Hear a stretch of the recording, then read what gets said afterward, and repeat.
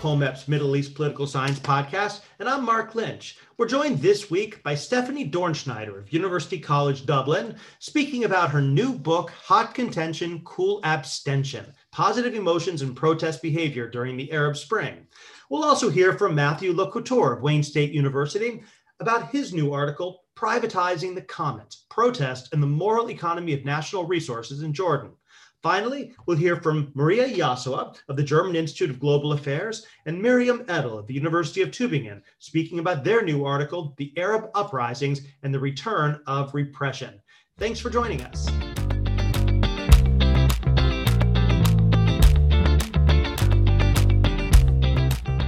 This is the POMEP's Middle East Political Science Podcast. I'm Mark Lynch. We're joined now by Matthew LeCouture of Wayne State University, author of the new article, Privatizing the Commons, Protest and the Moral Economy of National Resources in Jordan, which was just published in the International Review of Social History. Matt, thanks for joining us. Oh, thanks for having me on. So tell us about the article. Well, so in my fieldwork in Jordan, which broadly was looking at the relationship between labor activism and sort of more popular based activism in Jordan in the run up to and in the occurrence of the Arab uprisings in 2011 in Jordan, one question I had in mind, was this idea of, what do we mean by protests that are in response to structural adjustment, economic liberalization, or neoliberalism, what have you? Obviously this takes up a lot of space and a lot of research. But I was interested in sort of unpacking and sort of dialing in on what we sort of mean by that kind of protest. And, of the various types of policies that get bundled up, under the banner of neoliberalism, the one that kind of came up in my conversations with activists the most in Jordan in terms of their opposition to these policies was the privatization program, which had begun under King Hussein in the 1990s, but really accelerated in the 2000s under King Abdullah II. And, in particular, Abdullah, oversaw the privatization of the mining sector, the Arab Potash Company in 2003, the Jordan Phosphate Mines Company in 2006. And it was really these privatizations in particular that came to produce the sort of the most ire from those I talked to. But rather than sort of blanket condemnation, there was a lot more ambivalence about these privatizations than I perhaps expected going in. So on the one hand, I was interested in unpacking this ambivalence, understanding why some privatizations, for instance, the Jordan Phosphate Mines Company privatization produced kind of blanket condemnation, while others, perhaps, one example I use in the paper is the Arab Potash Company, which produced a little bit more kind of varied responses from different actors. And where this kind of led me was to look at the way in which the sort of disparate experiences of privatizations of these national resources, the way these different experiences sort of informed, different types of sort of localized grievances, but nevertheless merged together or were merged together by activists in many cases into something that was more universalized in terms that sort of, and the way that I look at it is it kind of moves towards a kind of blanket or sort of much more of a cohesive kind of critique against the neoliberal project in Jordan. So tell us a little bit about the background on this then. You said that this begins, that you were looking after 2011, but give us a sense of how privatization in general plays with the Jordanian public and why this one proved to be so contentious.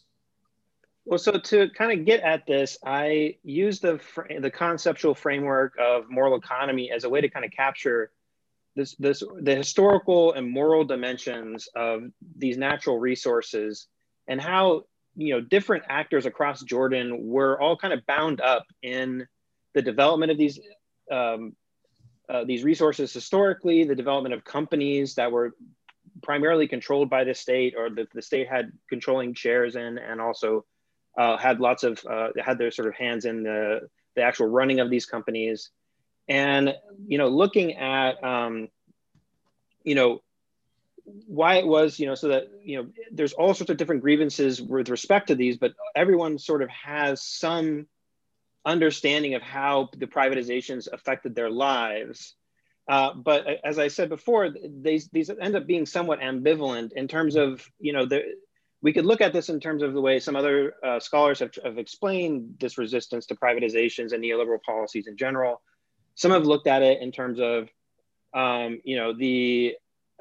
a kind of defense of kind of national sovereignty. These are Jordanian companies that should stay in Jordanian hands, and resources that should stay in local hands. Others have looked at it in terms of a kind of back-ended way of kind of expressing anti-Palestinian chauvinism, because the private sector in many ways has been, disproportionately, represented by Palestinian elites, and also, some actors such as Karine Rania, who's Palestinian descent, has, been implicated in some instances of, corruption, or, there's sort of a discourse around that.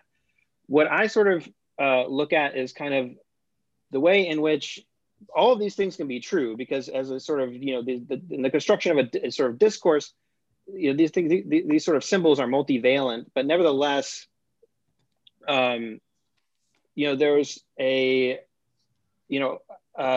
way in which, so what might tie these different things together. And so what I sort of look back at is the historical construction of this sort of national resources in Jordan as a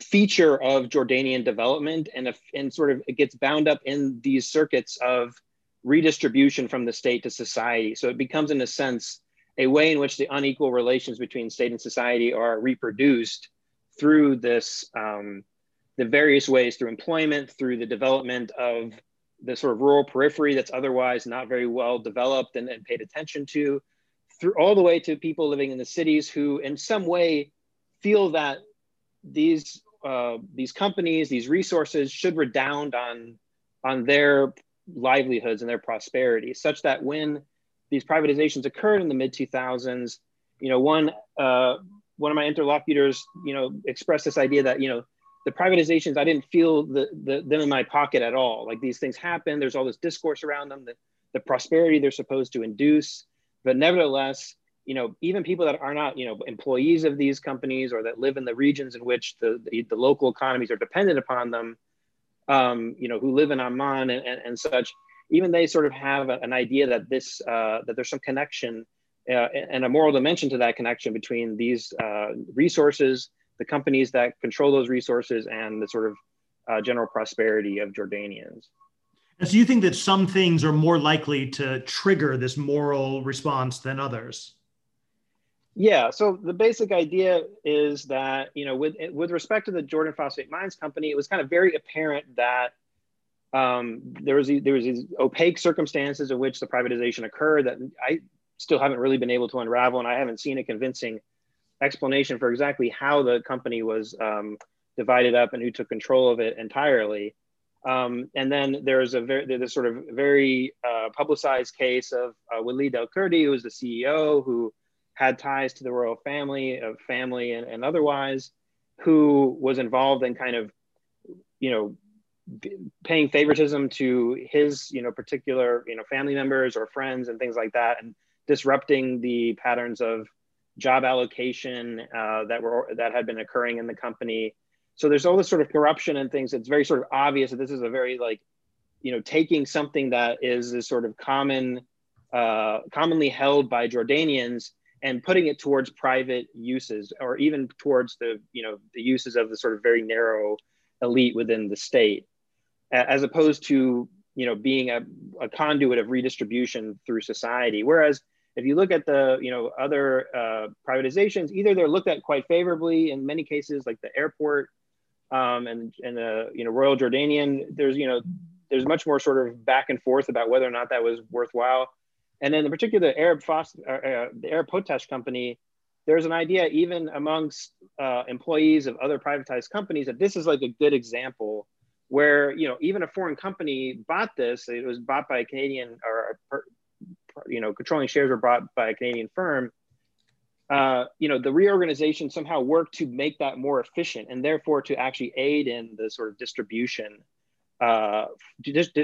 functions of potash to sort of redound in people's pockets in some way.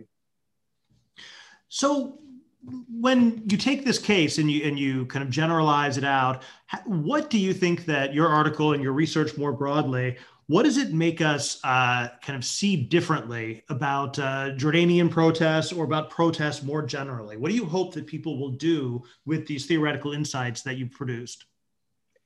Well, so one piece that I pursue in the paper it also has to do with kind of the broader, in the special issue of the International Review of Social History, it has to do with the, kind of uses as a framing the Walden and Seddon book about food riots or sort of this idea of IMF riots that occurred predominantly in the late 80s and 90s. And, so I try to kind of carve out a difference between these earlier kind of bread riots in Jordan that had a lot to do with the early instances of neoliberalism under Hussein, but a much more kind of mediated, he was a little bit more reluctant to really sever these, important kind of hegemonic ties to society. So, for instance, Arabic bread and the distribution of that, while prices may go up or prices, periodically there'll be protests and then they'll be brought back down. So there's a lot of like this sort of fluctuation where protests are kind of, serving to kind of keep the moral economy intact in some sense. Whereas looking at the privatizations, one thing that occurred to me and the one thing that sort of came out in the research is that, privatizations can't really be rolled back in the same sort of way. So resistance to privatizations may in fact be something important to look at because people can't just demand, they can demand things like we should look into the privatizations, we should hold people accountable, but ultimately it's so bound up in the neoliberal project of the state that there's kind of no going back. And so my question was kind of, what does this mean for looking at the kinds of discourses that emerged and the kinds of, modalities of protest that emerged? And, does this kind of represent kind of a more transgressive kind of era of activism in Jordan? And I think, there's a lot of research that's come out recently that's kind of pointed to this, like that I kind of tried to build and sort of be in conversation with, which is the sort of the increasing kind of inextricability of the political and the economic spheres, and the idea that there's really no way that the sort of economic problems that people are facing can be solved without taking a large, greater control over governance and sort of vice versa. And in that sense, we've looked at, recent protests against IMF price increase, sort of tax increases in 2008. More recently, the teacher protests in 2019. And then recently, if you looked at the sort of COVID situation, in which people are looking at, the state can do all these things to make people's lives better, and act in these ways, but it sort of doesn't usually, but it is now. And what does that mean for the relationship between people and the state, and what that means in terms of sort of pushing past the sort of patterns of protests in Jordan that have historically, as many, Gillian Schwedler and so forth have argued that, there's a sort of very kind of, all these sort of red lines and sort of, routineness to protests. Are we sort of moving into a sort of era in which things are becoming increasingly transgressive? And this discourse that kind of brings lots of people together around their differently situated grievances with respect to privatizations, and the ways in which activists sort of actively, tried to universalize that, like even knowing, within the phosphate company, knowing that there were different ways in which people didn't like the privatization, but trying to sort of combine those together through discourses of theft, a national theft and of corruption to kind of, create some much more sort of a universalized sort of sentiment that also, I think, in my sort of other research, I kind of argue that this kind of leads us to sort of ways of thinking about the sort of solidarities that form across, labor protests, which are sort of thought about as sort of purely economic, and more popular protests, which are sort of conceived of as more political, and the ways in which, in fact, the bridges can sort of be formed across these divides, and then actors on both sides of these divides don't really think about these things in purely economic or political terms, of course, because that's not how people experience any of these types of grievances. Great. We've been speaking with Matt Locouture about his new article, Privatizing the Commons, Protest and the Moral Economy of National Resources in Jordan. Matt, thanks so much for joining us. Thank you so much. It's been great.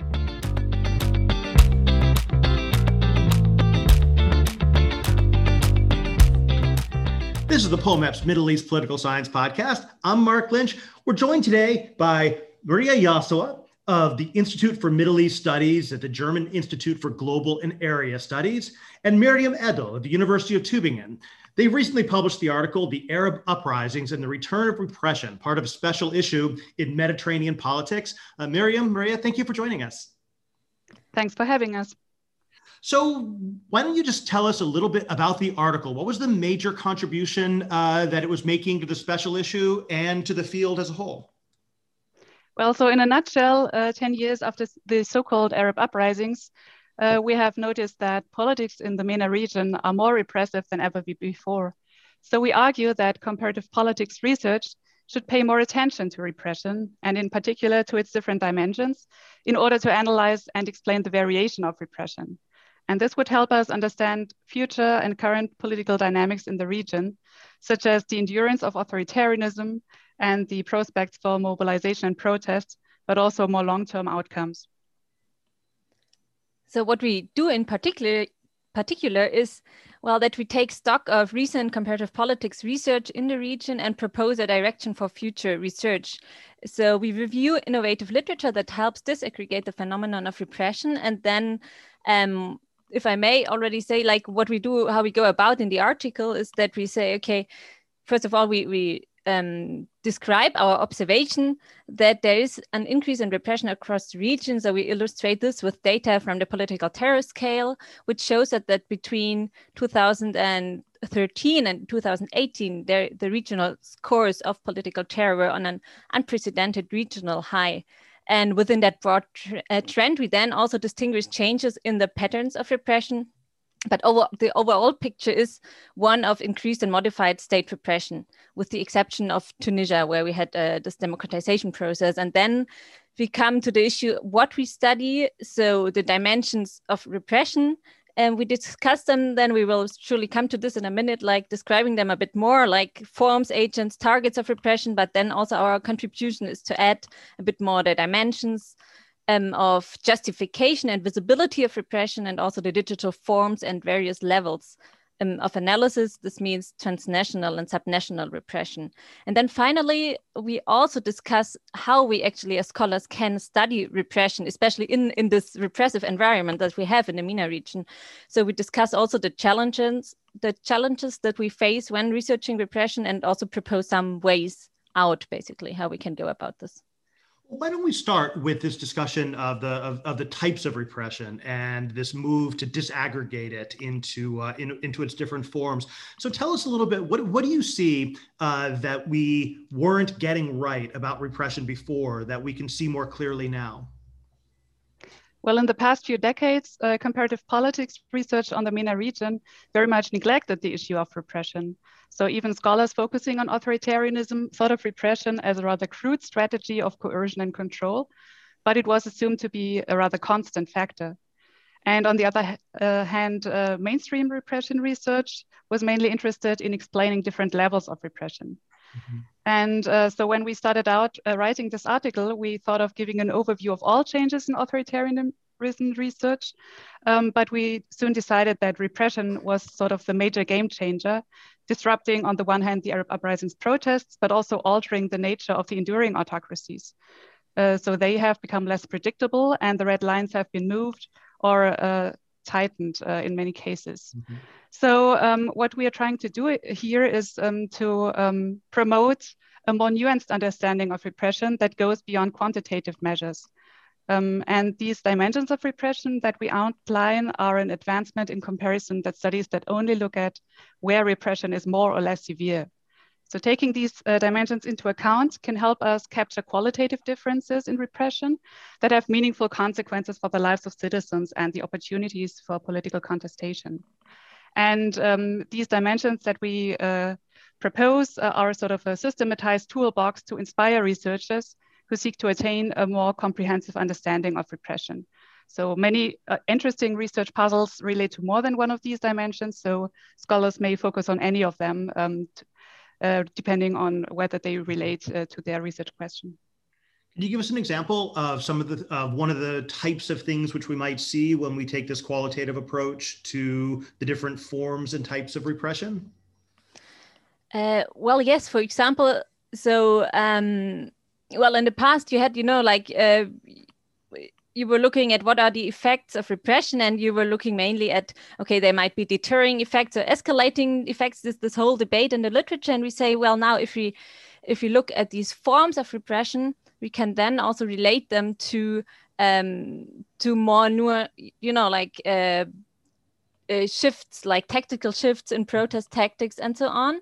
And this is important when we, like the dimensions that we have in that we focus on is, for example, the visibility or the justifications of repression. And they are, we think, really important to understand what kind of effects repression has. So is there a backlash or a tactical shift and so on? And of course, this will depend on how also repression is perceived by the population or by other elites and even by the international community. So this is why we think it is so crucial to not only look at, okay, is repression now high or low, but really what are the forms? So is it one other aspect that also is now increasingly discussed in the literature is the targetedness of repression. And we see really nice pieces out there that we also are citing, who really show us that whether repression is targeted or indiscriminate makes so much difference on what then the effects are. Yeah, it's really clear if you look at something like Egypt in 2013 after the coup, that really does seem qualitatively different in terms of things like the visibility and the justifications. Yeah. So go ahead, Maria. Yeah, so this is actually one thing that we looked at in more detail in one of our previous papers, to study the justifications of repression during the massacre, putting down the Rabaa Adawiya protests. And there we could see how some of these dimensions really interrelate, and how important justifications are actually casting the opposition as terrorists and employing lethal repression and still having some sort of support for this. So what other types of things do you see out there now which are new, which are qualitatively different from the types of repression that we typically might have seen before 2011? What new tools has the Arab Spring brought to these repressive regimes?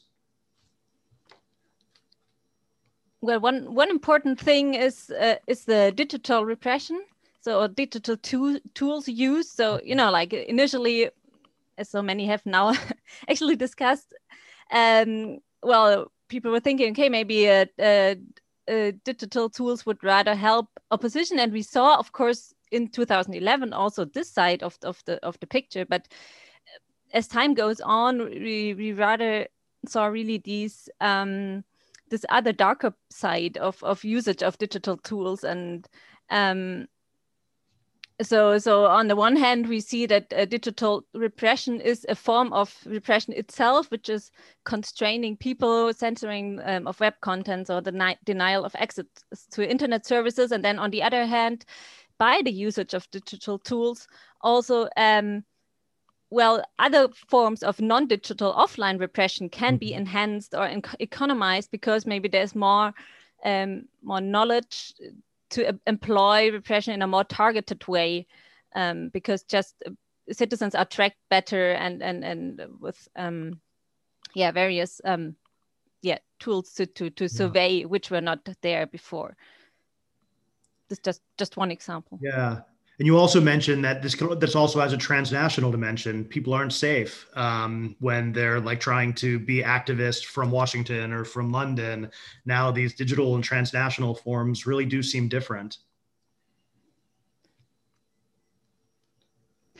Yeah, so we could see the harassment of dissident in exile. So there is a lot of new research on activism in abroad, and these are also very much tracked down by and targeted by digital by state agencies who employ digital repression, harassing them online, and also, of course, threatening their families back home.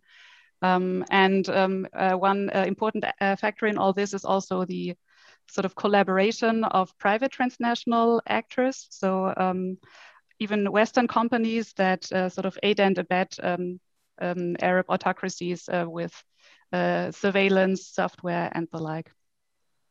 Now, there's one really important part of your article, and it's a theme that runs through, I think, the whole special issue. And that's this question of what this not just the increase, but also the changed nature of repression, what it does to people who are trying to study these countries and try and research in these environments. So tell us a little bit about what you saw and what you think in terms of the impact of this, not only on the people suffering under repression, but on us political scientists who are trying to study them.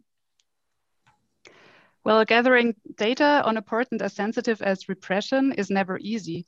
And at the same time, of course, repression is the primary reason why conducting political science research in the region in general has become very risky.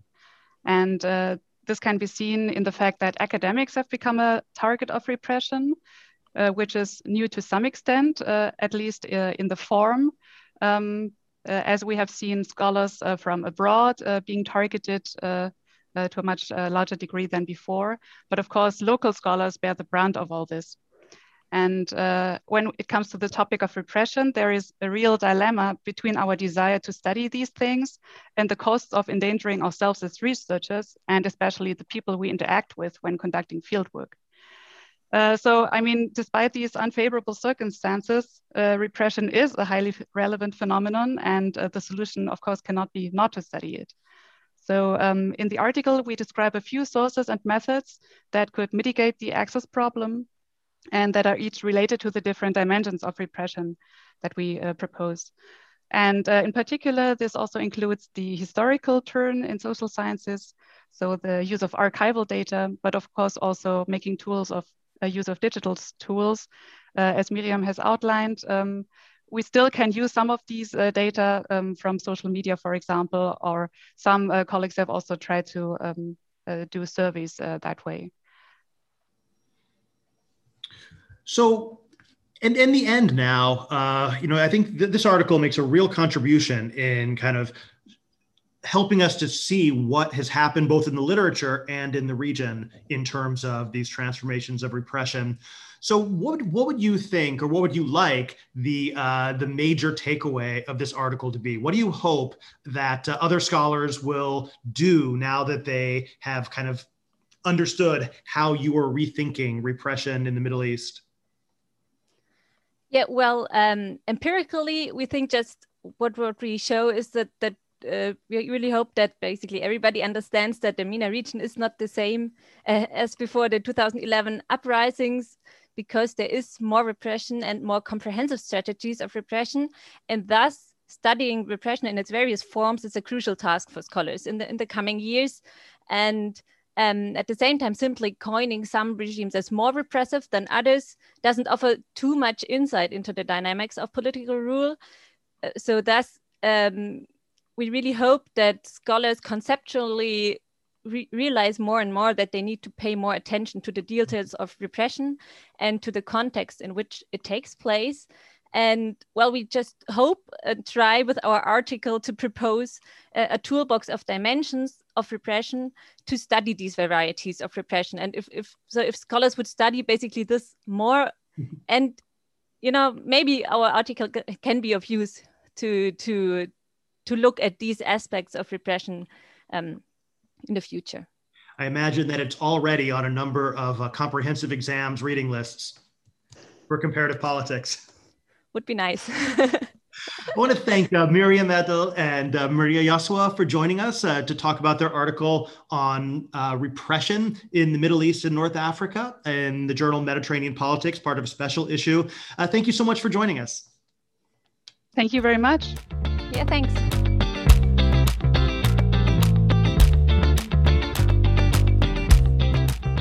This is the POMEPS Middle East Political Science Podcast. I'm Mark Lynch. Joining us now on our book segment is Stephanie Dornschneider of University College Dublin.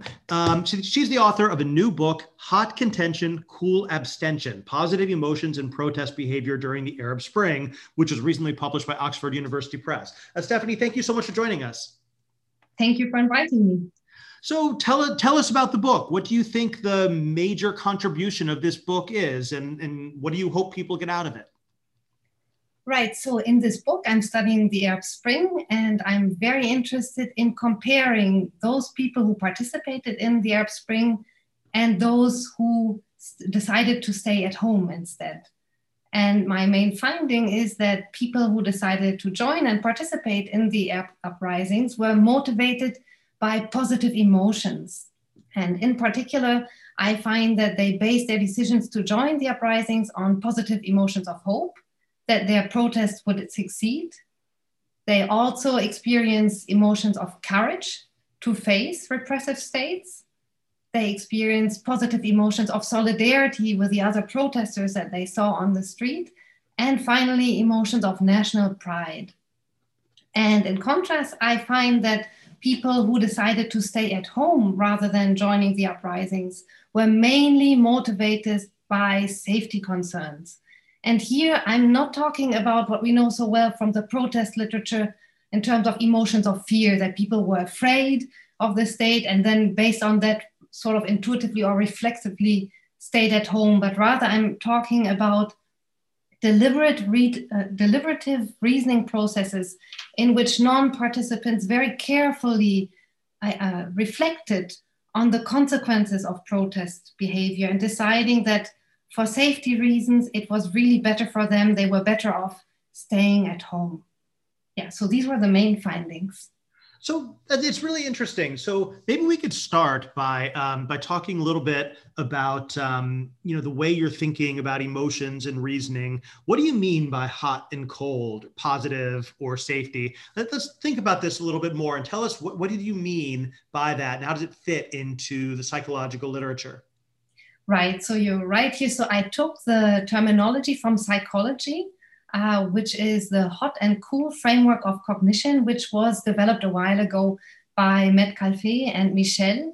And basically what these two psychologists did was to identify two different types of cognitive systems that drive human decision-making in general. So on the one hand, there's this hot cognitive system that is basically based on emotions. It's often automatic, it's often intuitive. It's also known as the go system, and it's also related to fast decision-making. Mm-hmm. And on the other hand, there's this cool framework of cognition or this cool cognitive system, which is really slow, deliberative, reflective. It's also dubbed as the no system, and it's supposed to serve as a sort of a control system, protecting us from potentially wrong behavior. And my analysis sort of found that participants could be differentiated from non-participants in the Arab Spring based on this cognitive framework. This was a finding that was developed based on an analysis of mainly interviews with people who participated in the Arab Spring as opposed to other people who stayed at home instead. And I did not enter the analysis adopting this cognitive framework a priori. Rather, I met with participants and non-participants. I conducted ethnographic interviews. I coded these interviews, and the main findings were then in line with this hot, cool framework of reasoning, which is then also reflected in the title, Hot Contention, Cool Abstention. And I can, of course, say more about how I analyzed these reasoning processes or the interviews. Yeah, sure. But before that, though, would it be fair to say that this cool reasoning is more aligned with like rational choice theory? Is that a way to think about it? Yes, absolutely. So Kahneman, who might be equally well known, also among Middle East experts. So he calls this cool framework or cool cognition system 2 and the hot cognition system 1. And he says that system 2 is slow and deliberative. And some examples he gives of it is when, for example, when we are trying to calculate a complicated mathematical task, we can't have an intuitive response most of the time, right? So 2 to the power of 102, we need to sit down and we need to start calculating. And that's system 2, it's rational choice. You're sitting down, you're carefully thinking about what it is that you're trying to do. And system 1, by contrast, is very fast, automatic, emotion-based, and you do it most of the time more or less intuitively. An example would be when we were still going to work, happy days, we would automatically take a right turn when we're supposed to take it, rather than every time we arrive at the crossroad, think about, oh, am I going to turn left or right? Something that we do intuitively, automatically. So that would be less rational choice, intuitive, based on emotional, hot reasoning processes, whereas these more deliberative accounts of system 2 are more based on rational choice. So when you talk about the hot process or the positive emotions, you really do emphasize things that are, in a sense, normatively charged, like hope and courage and that sort of thing. And so tell us a little bit more about that then, how those kinds of emotions help to push people into participating. Right, so this is really based on a careful coding of the direct speech of the participants and non-participants in the uprising. So I would code expressions such as, I was very hopeful that the protest would succeed, or I felt overwhelmed with pride of being Egyptian, or they would talk about occurrences of state repression, for example, these snipers that were lying, for instance, on the Egyptian Ministry of the Interior, and then they would say that they were not afraid of dying, that they felt courageous enough to face the state authorities. So this coding is really directly from direct speech, and I didn't really apply these codes with a normative framework in mind, but rather I tried to use codes based on Strauss and Corbin's theory of grounded theory that directly took the words of the interviewees and then used those as the main denominator. So that's how I sort of developed these categories representing hope, courage, solidarity, and pride bottom up from the own words of the protesters and non-protesters. So you looked at this in both Egypt and Morocco. So tell us a little bit about those cases. Why did you choose them? Kind of what did you see? Right. So I was already familiar with Egypt at the time because I had done earlier research on resistance in Egypt, violent and non-violent. And when the Arab Spring broke out, I was, of course, fascinated with that. However, I was also observing variation in the Arab Spring experience across the Middle East. And Morocco appeared to be a case that was rather similar to Egypt. So it also has an authoritarian framework. It also, like Egypt, displayed a similar infrastructure of protest, both online through Facebook and Twitter, but also offline, some prior experiences of protest. And then, of course, economic grievances, hardship, inequality, and high poverty levels. So the two countries appeared to be rather similar around several structural factors that were applied by Middle East experts to explain the uprisings. However, they differed significantly in the outcome. So in Egypt, we saw the very early resignation of President Hosni Mubarak, but in Morocco, we saw that the king remained stable in power until today, actually. And I wanted to make sure that the findings that I would gather in my analysis were not unique to just one particular setting of the Arab Spring. And so I thought that Egypt and Morocco would be good comparative cases. Now, the case of Morocco, of course, you have the king and the institution of the monarchy. How does that affect your analysis, that one is a monarch and one was a president? Right, so ultimately, if you are going over the interviews and you are looking at how people talk about the state, there were surprisingly few little differences between the protesters. So in both countries, protesters would criticize incidences of what they called mainly state crime, jarima.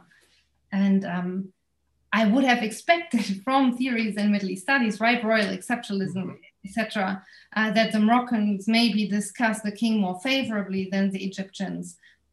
But that was actually not the case. Rather, protesters in both countries were very critical of both leaders of the heads of state. So whether it's the king or authoritarian president didn't differ as much as we would have expected from theories that emphasize royal exceptionalism and the efforts of royal rulers in the Middle East to appease their opposition. So in the analysis of the direct speech of the protesters, this did not matter much. Yeah, not at all, actually. However, a priori, one would have expected there to be great differences between Morocco due to this royal setup, which is similar also, of course, in the Gulf countries, etc. This has been studied widely. However, if you're looking at the direct speech of how protesters in Morocco discussed their government, there are very few differences to the descriptions of the protesters in Egypt. So you're talking then about kind of the onset of protest. And so let's talk about some specifics. Like, tell us about Egypt, tell us about Morocco, and how did you see these reasoning processes playing out as people are trying to decide whether or not to join the protests? Right. So first of all, so as I said, I selected both countries based on the structural factors that they shared. And I would have expected a priori before sitting down with these individuals that they would frequently refer to poverty levels or inequality, maybe also social media frameworks, etc. Yes, so when actually sitting down with these individuals, first of all, you will find that the narratives that they give, the accounts of their behavior are quite diverse. It is not immediately obvious how to compare them. So what I did was I took recordings wherever I was allowed. Often I wasn't allowed for safety reasons. That's another story about which I can maybe talk separately. In that case, I took detailed notes.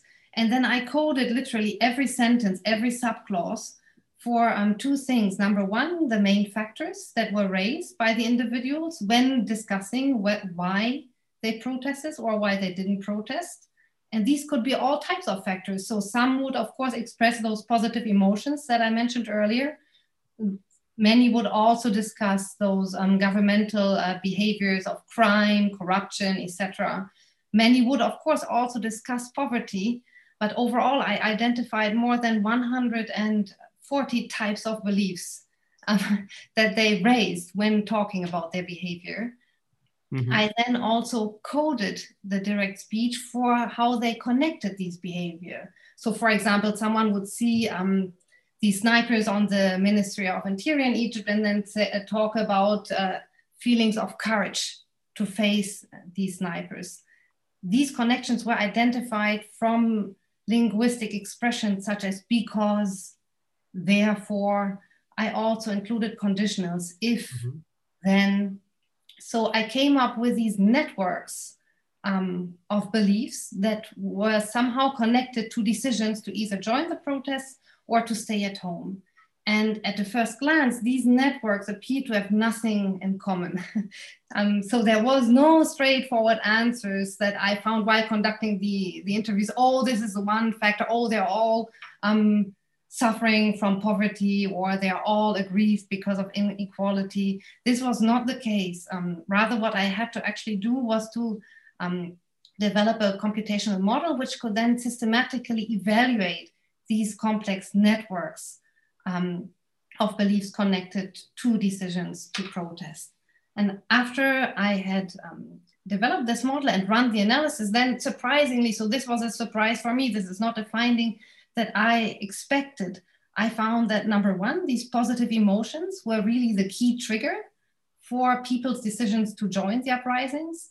And number two, and maybe this gets more at the question you asked, so what triggered these emotions themselves? Mm-hmm. And there what I found that the main trigger of these emotions were observations that others were brave enough to face the state authorities.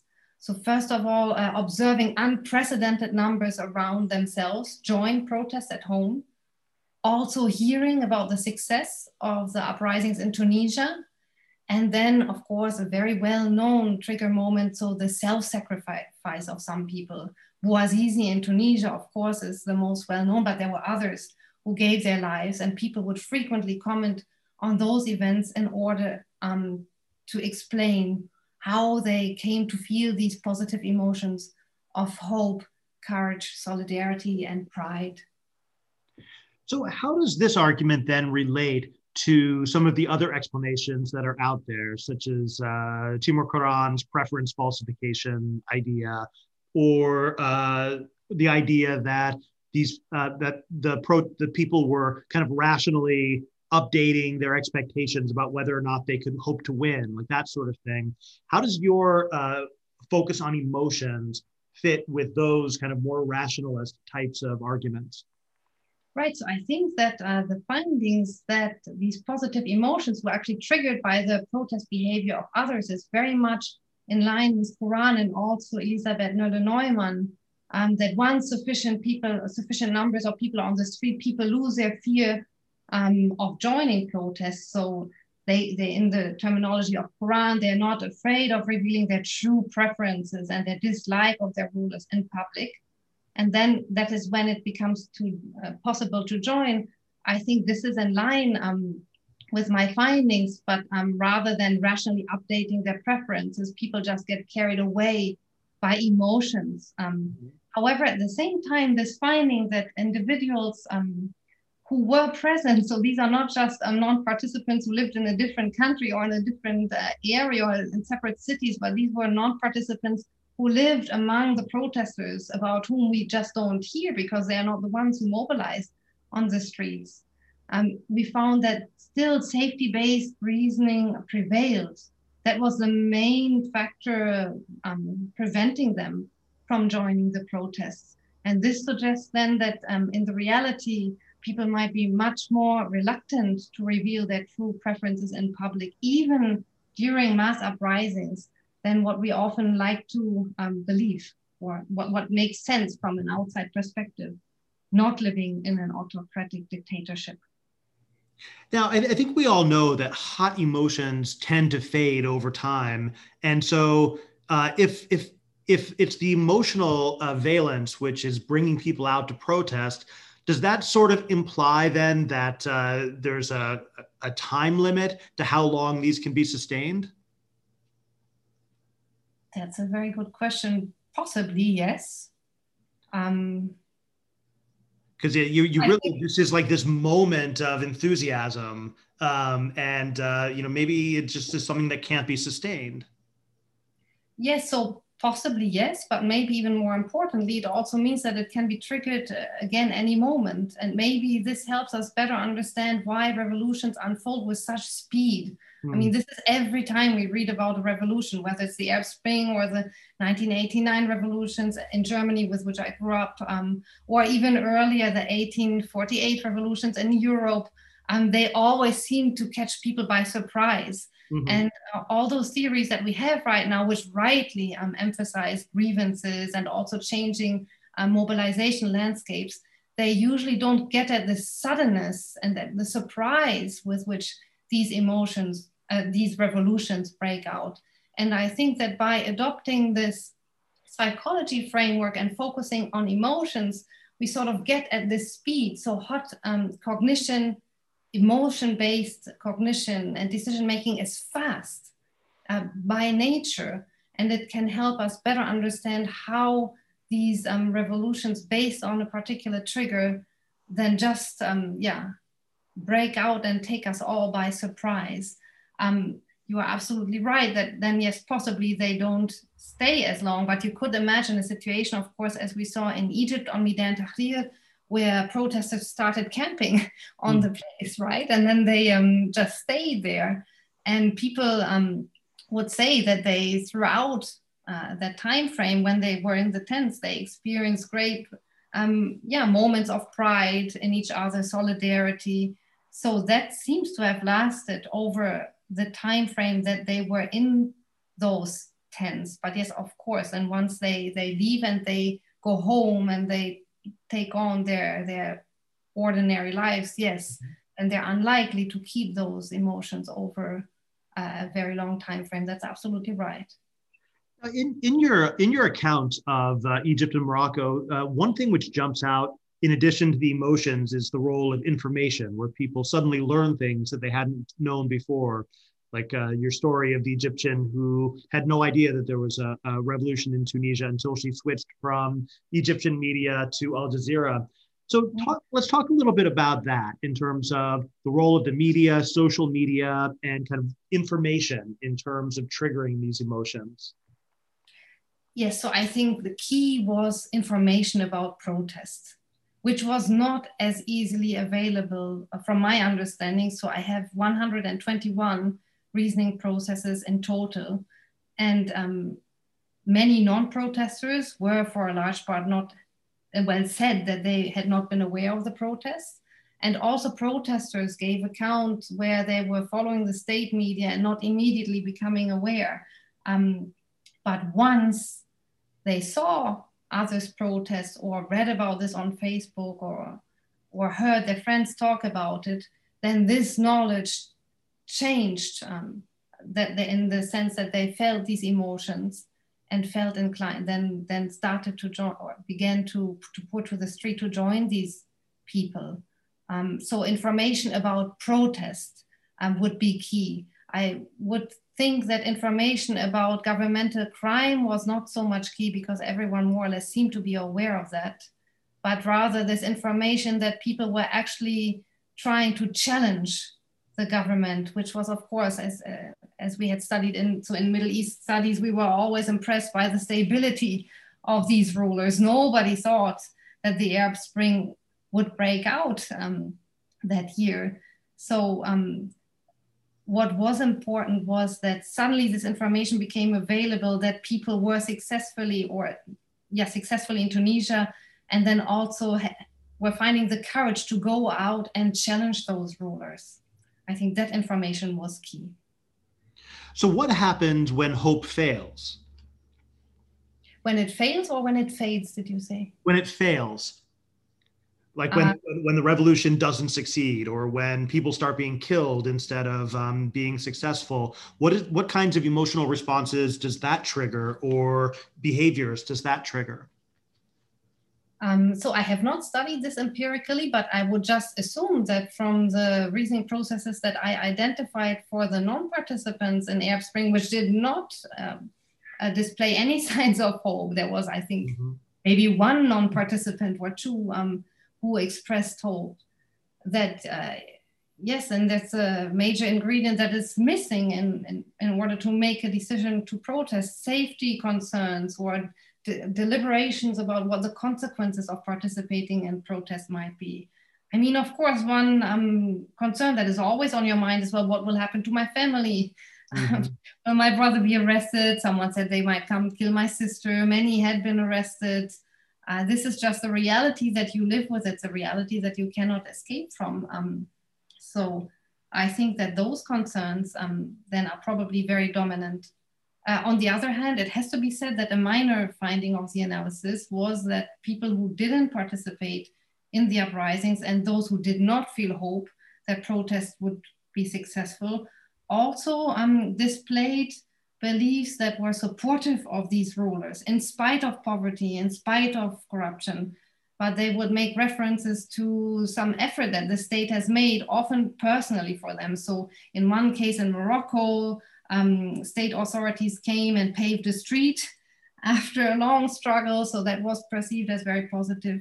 Others would talk about, this was actually the same in Morocco and in Egypt, you would hear people talk about the head of state visiting hospitals or helping the poor or visiting small villages.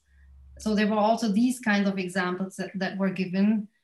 So in that context, of course, if you're thinking like that, hope to overthrow these dictators doesn't even arise because you don't think that there's a need to overthrow them in the first place. Mm-hmm. So I guess one last question then is that, so now that the book is out and people are reading it, how do you hope that it will be, it'll affect the study of social movements in the Middle East and more broadly? What do you hope that the major impact and contribution will end up being? So I really hope that we pay much more attention to the behavior of individuals. Mm-hmm.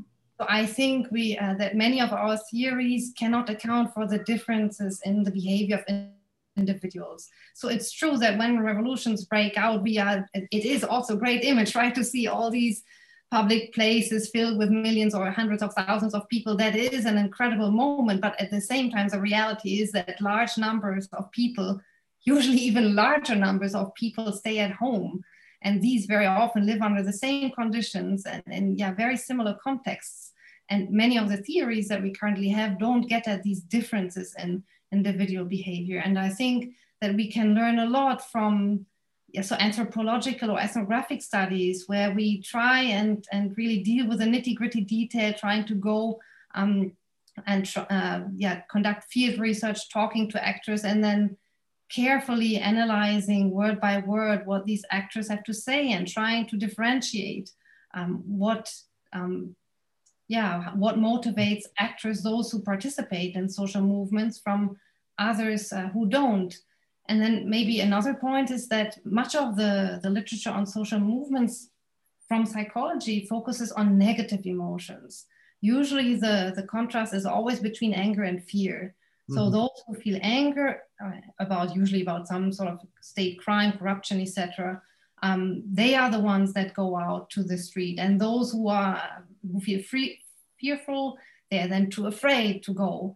But I think that this account that these interviews provided is a bit different. It says, well, actually positive emotions can also contribute to these movements. It's not just an anger movement, but there are also positive sides that can play a role.